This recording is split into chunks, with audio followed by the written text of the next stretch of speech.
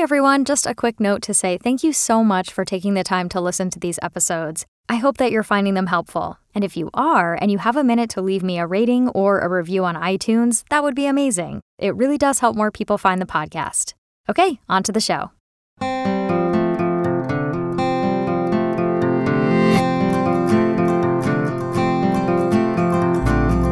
Hello, and welcome to this week's episode of Making It to the Mic. I'm your host, Stephanie Pam Roberts, and today I'll be talking to Joanna Carpenter. Like some of my previous guests, Joanna came to voiceover from the musical theater world. She was fortunate to score an agent early on, but the pandemic forced her to build a home studio and really dig into learning the tech side of things. We talk about really taking ownership and pride in that and not letting it intimidate you, which is critical these days since home studios are a way of life now. So let's dive in. Here's my conversation with Joanna Carpenter. Well, hello, Joanna. How are you today? Hello, Steph. I'm good. I'm so good. Excellent. Well, welcome to the podcast. I'm really excited to have you here. Thank you for having me. Oh my gosh. So I always start off with the question, tell us about your journey. How did you make it to the mic and what did you do before voiceover? Ooh, so I've always been an actor. And I think I started playing with quote fingers voices when I was younger. I was really a big fan of Robin Williams growing up, and he was kind of, everything from his voiceover work in Aladdin to Mrs. Doubtfire to, all the other stuff that he did. It was just such a part of his existence to just do these voices, right? So I started kind of mimicking him when I was younger and playing with throwing my voice without having any idea what I was doing. I've had people tell me over the years that oh, you should do voiceover. I never really understood what that meant. I was just always like, okay, yeah, great. And then August of 2019, I got connected with a commercial agent who is one of the biggest and the best. They're bi-coastal. They do so much voiceover. And I'd never taken a class. I'd never studied voiceover. Obviously I love animation and video games and all of that stuff. But I got kind of thrown into the frying pan, and they asked to freelance and just see how things worked out. And I was like, great. And within the first, I want to say week of freelancing, 10 days, something like that, they sent me 20 auditions. They were all for commercial. And I was like, okay, cool. Because I seem to kind of have a natural affinity for what's needed for commercial voiceover. Then after about 10 days, they emailed me and they were like, hi, we'd like to sign you. And I was like, I'm such an idiot. I was like, why? And they were like, because your voice is amazing. And I was like, okay. So it's been a process understanding the tech side of things and understanding how to be the biggest asset to the client when you're in the booth and bringing my actor brain into interpretation when sometimes we get really weird copy. It's been a constant learning process, but I definitely got just flung into the deep end, which is cool. That's kind of how I like to roll. That's awesome. So when you started, did you take any classes? Did they recommend any classes, or did you just sort of jump in? I just sort of jumped in. They have not recommended classes. And this is an agency that will tell you, they're just hi, I need you to do this and this. And you're like, okay, cool, thank you. Mm-hmm. I've taken a couple tech side workshops with a really great sound engineer that has a great relationship with my agency. And I've, especially during the pandemic and building out a booth in my apartment, trying to make sure that I am as tech savvy as I possibly can be. But in terms of taking a class when it comes to the actual acting work, I haven't done that. So do you feel like it's easy to access your previous acting training and sort of just apply it to voiceover? It's interesting because you don't think of commercial voiceover work as requiring acting chops, right? A lot of people are just say the copy, this is Chobani. And you still have to interpret commercial text. You still have to be able to take a minute and envision what you think that ad is going to look like. Especially when they send you oh, this is the soundtrack that we're using for the spot.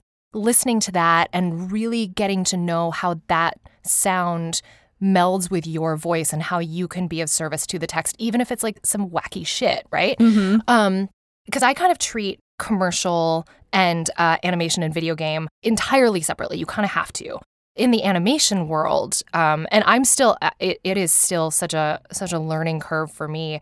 But in the animation world, you have to be able to embody a character within the very intimate relationship of just your face and your mic, right? Like it's an entirely the relationship, the storytelling. We don't have the tools that we normally have when we're on stage or on camera, where you have your eyes, you have your body, you have these things.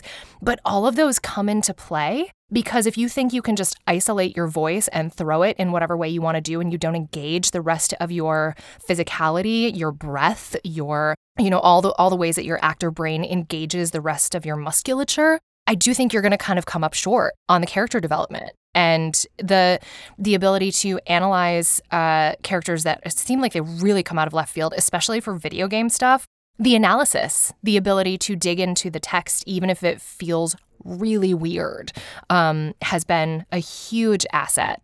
And it's honestly, I think it's helped me grow as an actor because I listen to myself differently. I listen to how I breathe differently because it's so intimate. The relationship with a microphone as an actor is so intimate. That's awesome. I love that. I feel like that sort of gets lost, like what you were saying about like really analyzing the commercial copy as a text as you would if it was an acting moment. Because you have to believe it. You're selling something. You are the voice of a product. You are selling something.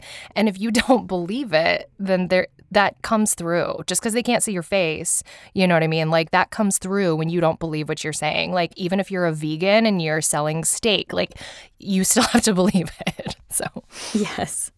I actually taught a workshop last night for some high school kids that I used to direct in person. And of course, their show is not happening this year in person, but they are doing a Zoom musical with a good friend who was my co-director. And she is a videographer and an amazing director.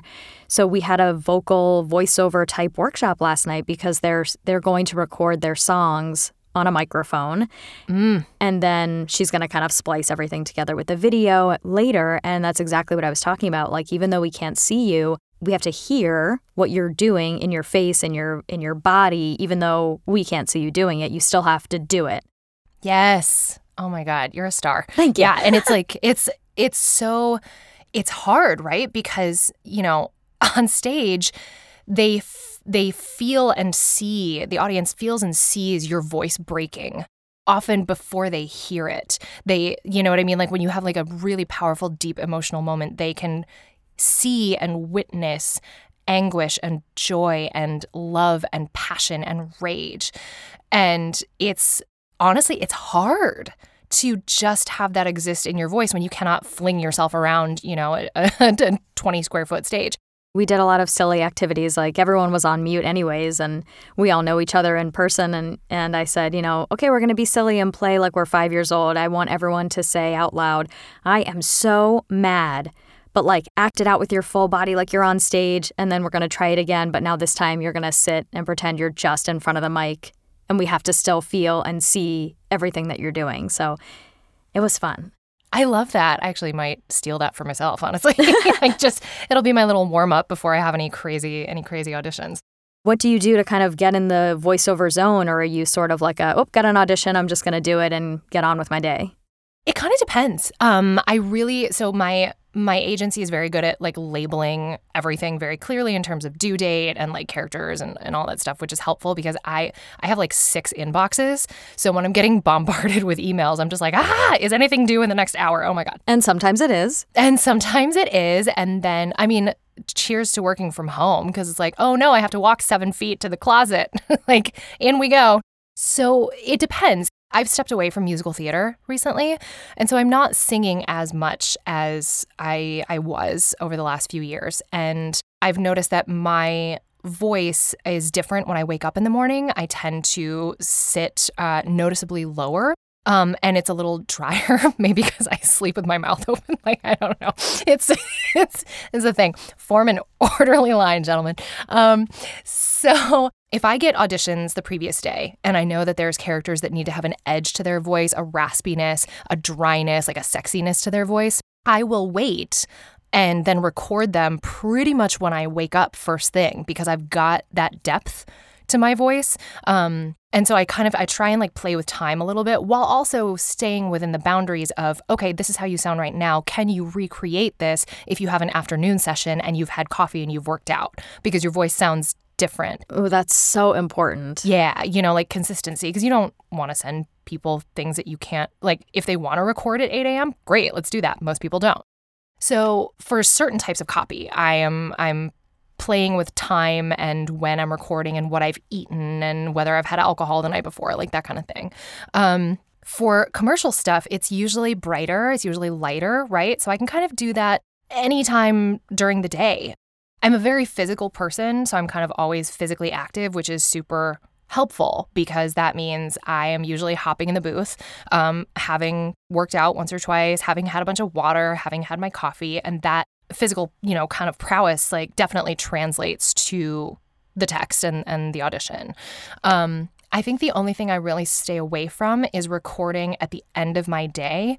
I work a lot. I have a lot of things on my plate, and I've noticed that I used to record all of my auditions at night at the end of the day. It's like bang them out and then send them off early. And I've noticed that throughout the course of the pandemic, I've just become so exhausted that you can hear that in my voice, especially if I'm working 10, 12-hour days, which very often I am. And I don't, even if I feel energetic, that's not translating. And I cannot send off, a perky commercial copy that sounds like I'm dead. So I've migrated to recording midday or recording first thing in the morning when I get up, when I'm fresh, and just trying to be mindful of how my body is affecting those things. Yeah, that's smart because, if you wake up and you've got this really low voice and you record this amazing audition and then the client... She's a tenor when she wakes up. And then the client is like, great, let's hire you. And then they record you at, 3 p.m. and you're like, hi, it's me. I'm back to my soprano. Hello. And they're like, wait a minute. That's not what we wanted. Yeah. And it's so, oh my God, the differences are so subtle and so glaringly obvious. Like, it's so much. Yeah. You don't think they are, and then you listen back and you're like, oh, no, they are. Yeah. That was a learning curve, too, because, and blessedly, I've been able to have appointments with casting directors who, want to be on a Zoom with you while you're recording, and you, get an appointment time with them, and that's wonderful because the things that they hear and point out, it's just things that, as, a stage and screen actor, I hadn't had to think of before. And that has been a blessing to have the opportunity to really dig into what subtlety really means, because we don't think about these things in a subtle way, but the microphone knows everything. Like the camera sees everything, the microphone hears everything. There's no lies. So. Yeah. How did you get your home studio set up during this time? Oh my God, I'm so incredibly blessed. My studio apartment weirdly has one entire wall that is closet, and it's got a door on either end. It's a very long closet. And at the start of things, I could see very quickly in March that we were going to be working from home for a while. And if I wanted to continue to be competitive and an asset to my agency, I needed to immediately step my game up. So my buddy James Sasser, who is a brilliant actor, brilliant voiceover artist, dear friend, he's a producer, he's just wonderful.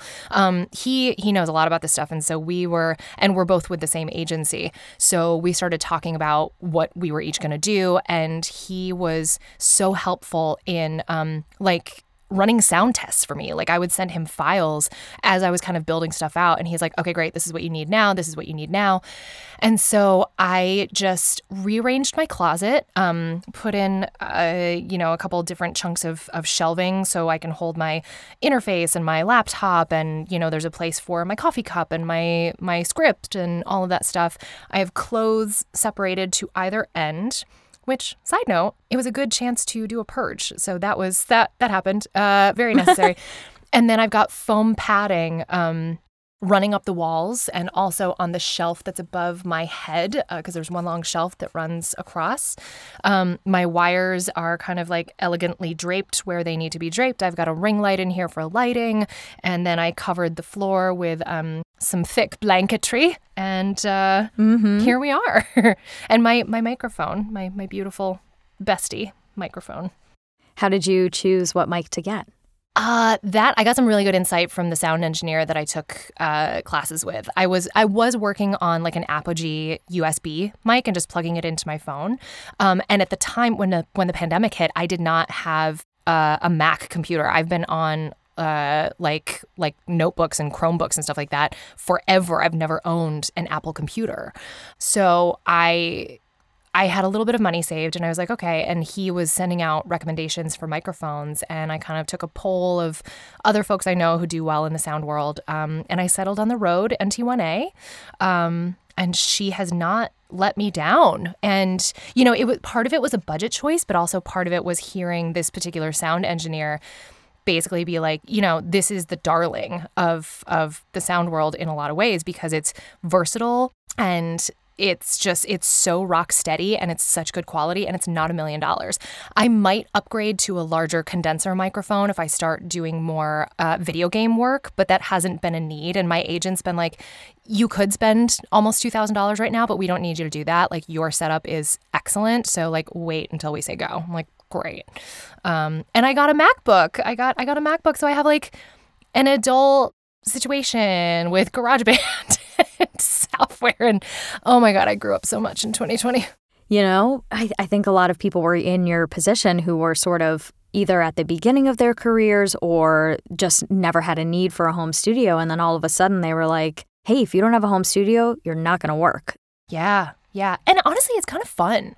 It's fun, you know, when you're under duress, I guess it's not like that much fun. But for me, the tech side of it is really intriguing. And, you know, because my goal is always, how can I be the best teammate to the client that I'm working with? How can I be the best teammate to my agency? How can I make everybody's life really easy? And an integral part of that has been, how can I recreate a studio situation and understand the lingo and the language and the jargon enough so that when I'm working with, say, Sound Lounge, like I did on a booking a couple months ago, I'm able to kick back and forth the shared language of sound engineering so that I'm easy to work with and they don't have to stress about me. And I've always tried to apply that in acting life in general. You know what I mean? How can I be the best teammate? But it was really, it really became clear how important that is here, because anybody who's trying to find an agent right now, if you don't have a good sound setup, do not reach out.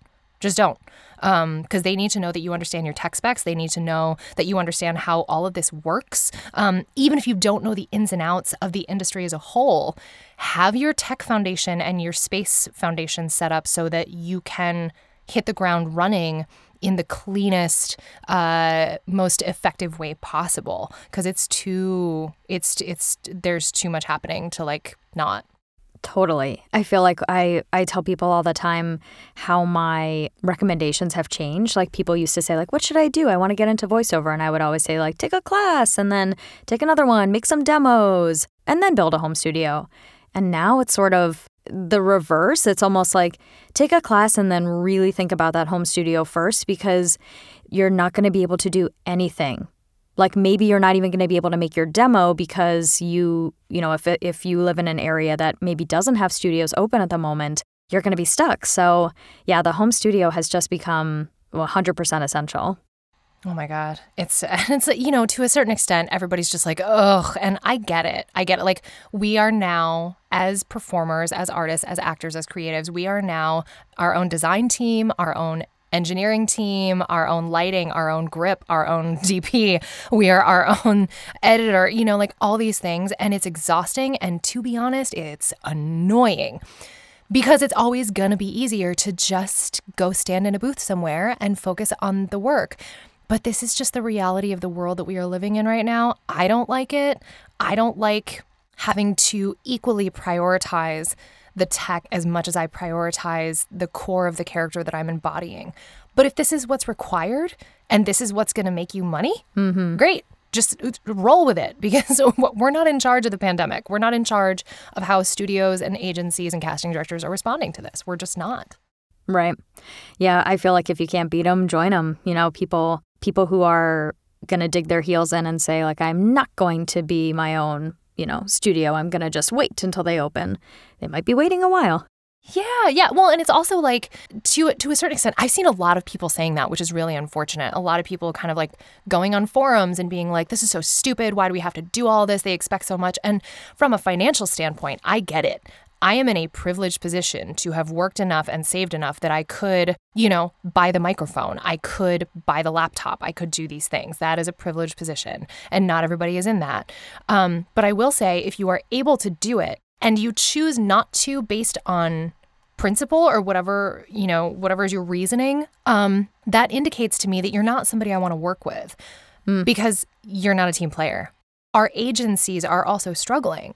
Our casting directors are trying to find their footing. Studio owners are trying to find their footing. It is not just about the single actor and the single piece of text and, oh my God, just do it. Just do it. And like, voiceover artists are working more than ever now. Mm-hmm. We get to work. That is a gift. It's true. Being a team player is so important. And you're right. If our agencies and the casting directors and people who never, ever, ever would have thought that 100% of their clients would be recording from home, now we have to. We have to step up and take our spot in the team, as you've been saying. And I think that's so important. And I think those of us who come from a theater background have it a little bit easier because we're used to being a team player in that way. But I do feel like that's something that gets overlooked in voiceover. It's come up a few times already, actually, in other interviews, because everyone thinks like, oh, you work by yourself, you do voiceover alone. And yes, most of the time, I'm doing auditions by myself, every now and then with somebody. But once you book the job, you're working with potentially, one other person, or it could be like now, especially on Zoom, everybody wants to be on the Zoom call. Whereas in the city, if you had a booking, maybe 3 people from the office would come, maybe one person from the client and an engineer. And now it's like everyone's just sitting at home. So everyone's like, oh, can I join the Zoom call? Oh, I'd love to do the voiceover session. And then suddenly you have 30 people on a Zoom call. It's been a really interesting transition, to see that, like how everybody has kind of come around to being a part of the team. Yeah. And those who have not, like the chasm is widening between the people who see the bigger picture and people who are kind of like clinging to how things were. And that's not just voiceover. I think that's theater especially. This notion of clinging to the familiar, because learning something new can be scary. Learning how to manage a tech setup can be so overwhelming. And like, sometimes it's easier to just be like, nope, if I can't see you, you can't see me. And I'm just I'm gonna avoid this chaos, because I think, on an intangible sense, it feels like if we commit to this new lifestyle and this new way of creating and this new way of auditioning and working, that we are somehow betraying what came before and what was before.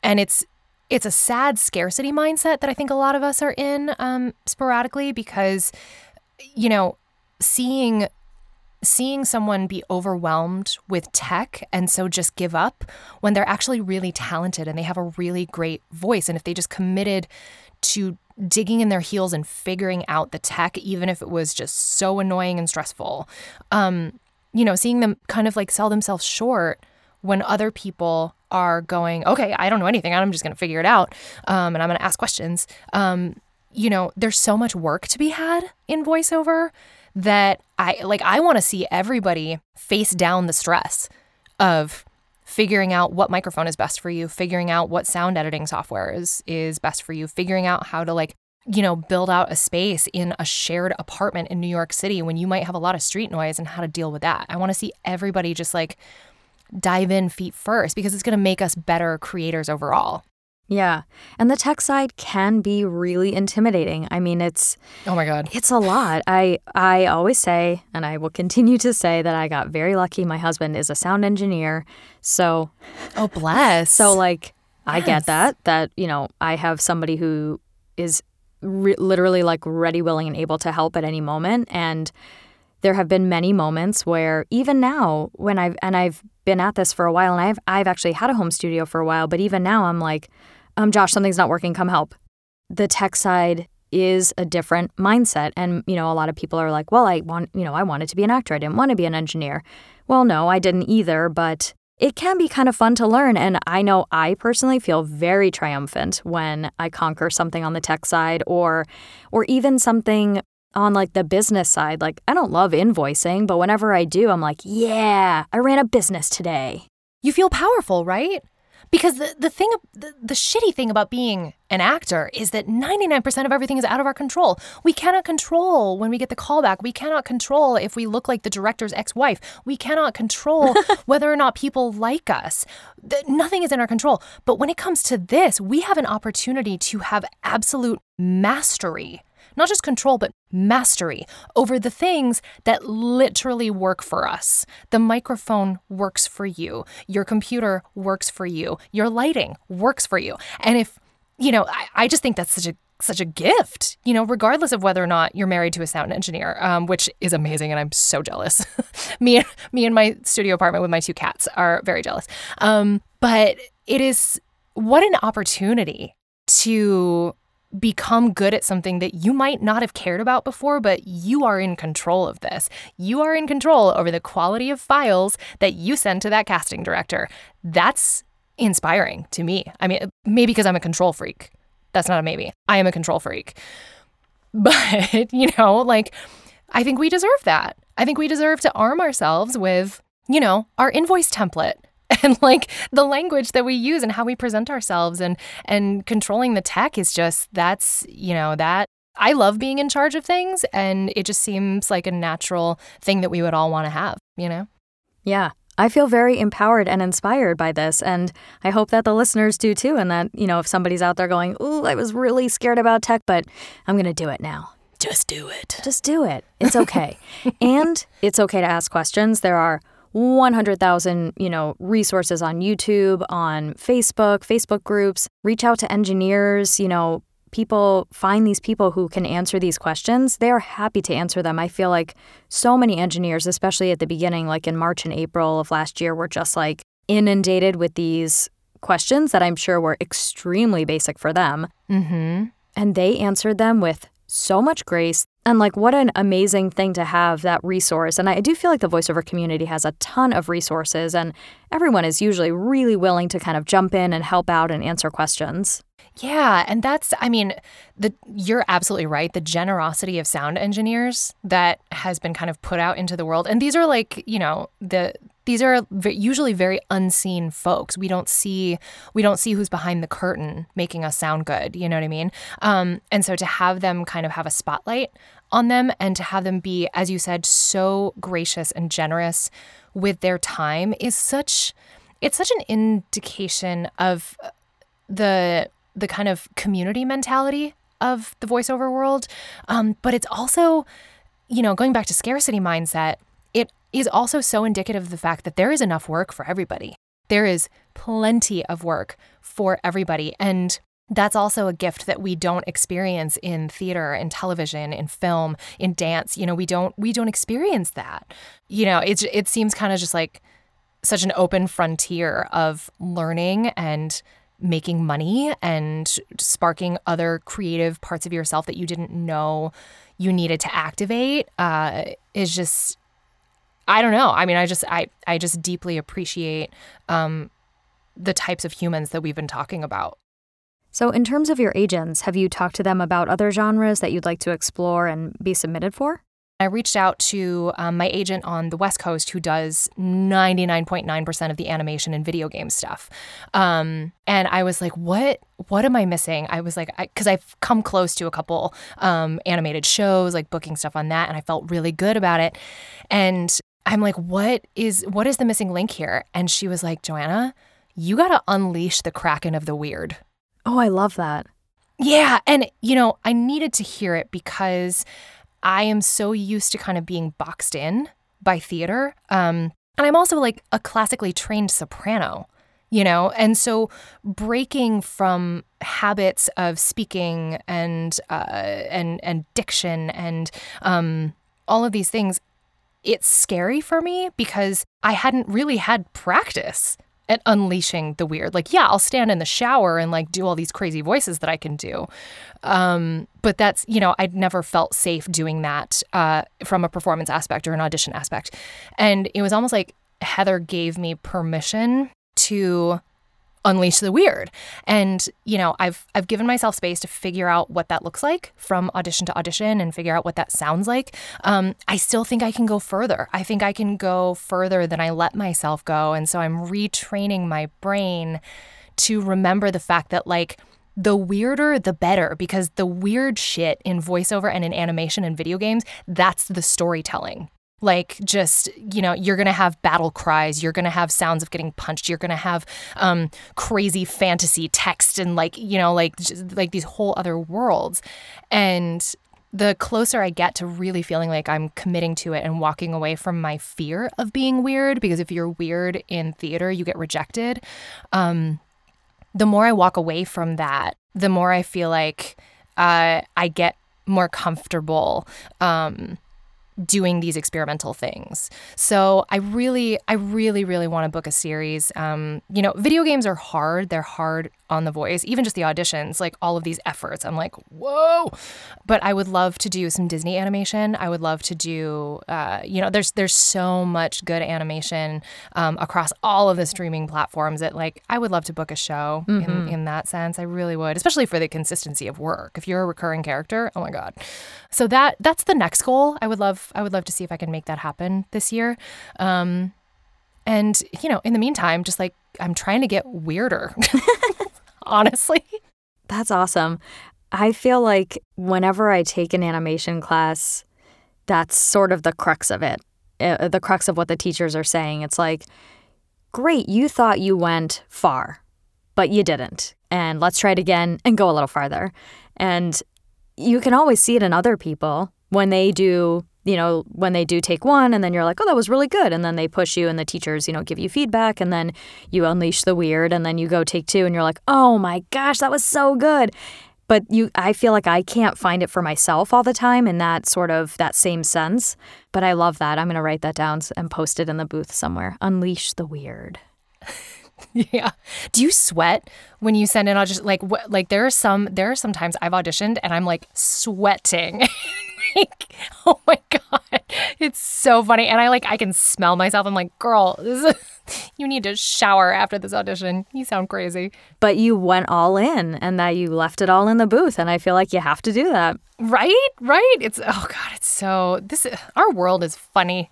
It is. It's so funny. And it gets funnier as you kind of get into it because sometimes even on like the commercial copy, like I'll leave the booth and be like, gosh, what I do is so weird. Like I just spent 20 minutes in the booth saying like, okay. Like that's it. That's the only line I had. And I had to say it 3 times, but it took me 20 minutes to figure out like 150 different ways to say it. And then I'll pick my favorite 3 and then I'll send it off. Yep. Oh, God. And the listening back is always just like, because I never like listening to myself. I don't like listening to myself sing. I don't like, blah. But you have to listen back, both from like a tech standpoint and also from an actor standpoint. Because like we were just saying, you think you go far and then you listen, you're like, you're a dead voice. What are you talking about? This is one dimensional and it's not enough. So the listening back is always really funny. When you listen back, especially like for a commercial audition, what makes you, I don't know if you can kind of put a finger on like what makes you go, that's it, that's the take I'm sending versus like, not that one? I love that question because I discovered this fairly early on. So I will record a bunch of takes and then I will listen back to them in the order that I recorded them in usually. And I'll like pull back from my mic and just listen and not look at the file. And when I catch myself smiling without realizing that I'm smiling, that's how I know that's the one. Ooh. Yeah, I just like, there will be times where I'll just listen to takes and I just catch myself grinning from ear to ear and I'm like, oh yeah, I'm not smiling on purpose, so I should probably send this one. That's good. I like that. I'm going to try that. I'm stealing it. It's like you get a physiological response to somebody's voice, right? Mm-hmm. It's like on the meditation apps, some voices work really well. And I've discovered it's kind of the same thing. Like however the sound makes you feel manifests physically almost immediately. And I trust that. Like, I just trust how my body reacts to what I'm hearing. That's really good. Yeah. We don't trust ourselves all the time because now, besides being an engineer and the actor, we're also sort of the director and the casting director in a way. Like we're trying to figure out in our own auditions and voices what the other person wants based on the specs that they've given us. And it's really hard. Which are often like 3 words. They're either 3 words or they're like 75 words. Yeah, it's always so funny to me. I literally got an audition the other day that the spec was nice generic voice. I got that one too. And you know what? It was my favorite spec I've ever read because the fact that they even had to write anything, like they should have just written nothing. And then you have to go in the booth and you're like, am I being generic enough? Like, right? Or am I too generic? What is happening? It's a mental game. It's a mental game in here for sure. Oh my God, yeah. Well, and it's also, in the spirit of being your own game master in terms of like trying to get in the casting director's head and learning to understand the preferences of some casting directors and how can I make this terrible text sound appetizing, like all of this stuff.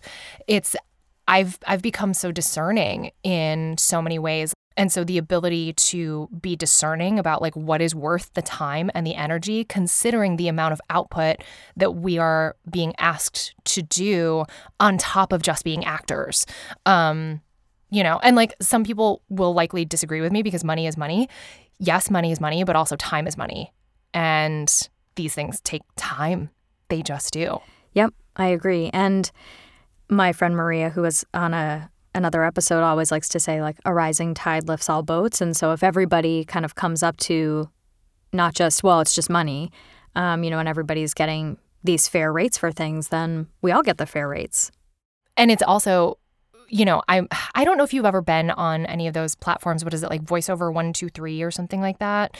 But I'm hearing about these platforms because I've had several people reach out and be like, hey, I'm on this platform and I got this audition. What do you think about this? And I am never seeing a rate that's viable from like big brands, big companies. And they're there. You just have to really, I've been on Voice 123 for, almost my entire career. And it has helped me grow my business for sure. And I've gotten lots of amazing clients, but you do have to really weed through and figure out like, again, like what's worth your time and what's a good investment of time. But it's not all bad. It is some bad, but it's not all bad. Yeah. Well, and also so many new people are flooding into the voiceover market that like there's not that foundation of information about what is a good rate. I think if people can kick off their careers on these platforms because they don't have representation yet or whatever it might be, that's amazing because you're always going to learn. You're going to learn with every booking, with every audition, every callback. Like we're always going to learn. But I wish there was kind of like a universal bucket of information that people could dive into to understand like what is a good hourly, what is a good dubbing rate, what is like if you're doing a bilingual ad, like how should the rate be adjusted, like explaining usage terms. There's not like a one-stop shop for people to understand what usage even is. And it's like I'm always so protective of people who are talented, obviously, and eager and hungry, and don't yet have a pile of information to understand how to best advocate for themselves and who don't have an agent to do it for them. Like it makes everything exponentially harder. But at the same time, sometimes that's the best way to learn. Yeah. For listeners who might need the information, there's a rate guide. That's a kind of the gold standard non-union rate guide is the GVAA rate guide. And you can just Google that, gvaarateguide.com, and I'll put a link to it as well. And that really breaks down every category you could possibly imagine in voiceover, the rates, the usage, session fees, everything kind of all looped together in this really, really, really comprehensive document. So if you're non-union and you're looking for, a great resource to kind of not only use when you're quoting or, use to kind of say like, is this fair? Is this a good rate? But to just read and learn, that's a great one. So we'll wrap up with, what is one thing that you kind of tell people as your like favorite piece of advice for someone that's just starting out? It's kind of twofold, and I might be repeating things that we've already said. But part one of it is maximize your setup, and that is your soundproofing, finding a good microphone, all of that. And don't walk away from your actor brain, because I think a lot of people coming in think that it's not acting. You're only using one isolated part of your body. So we leave behind all of the treasures and all of the brilliance that's contained in our very evolved actor brains.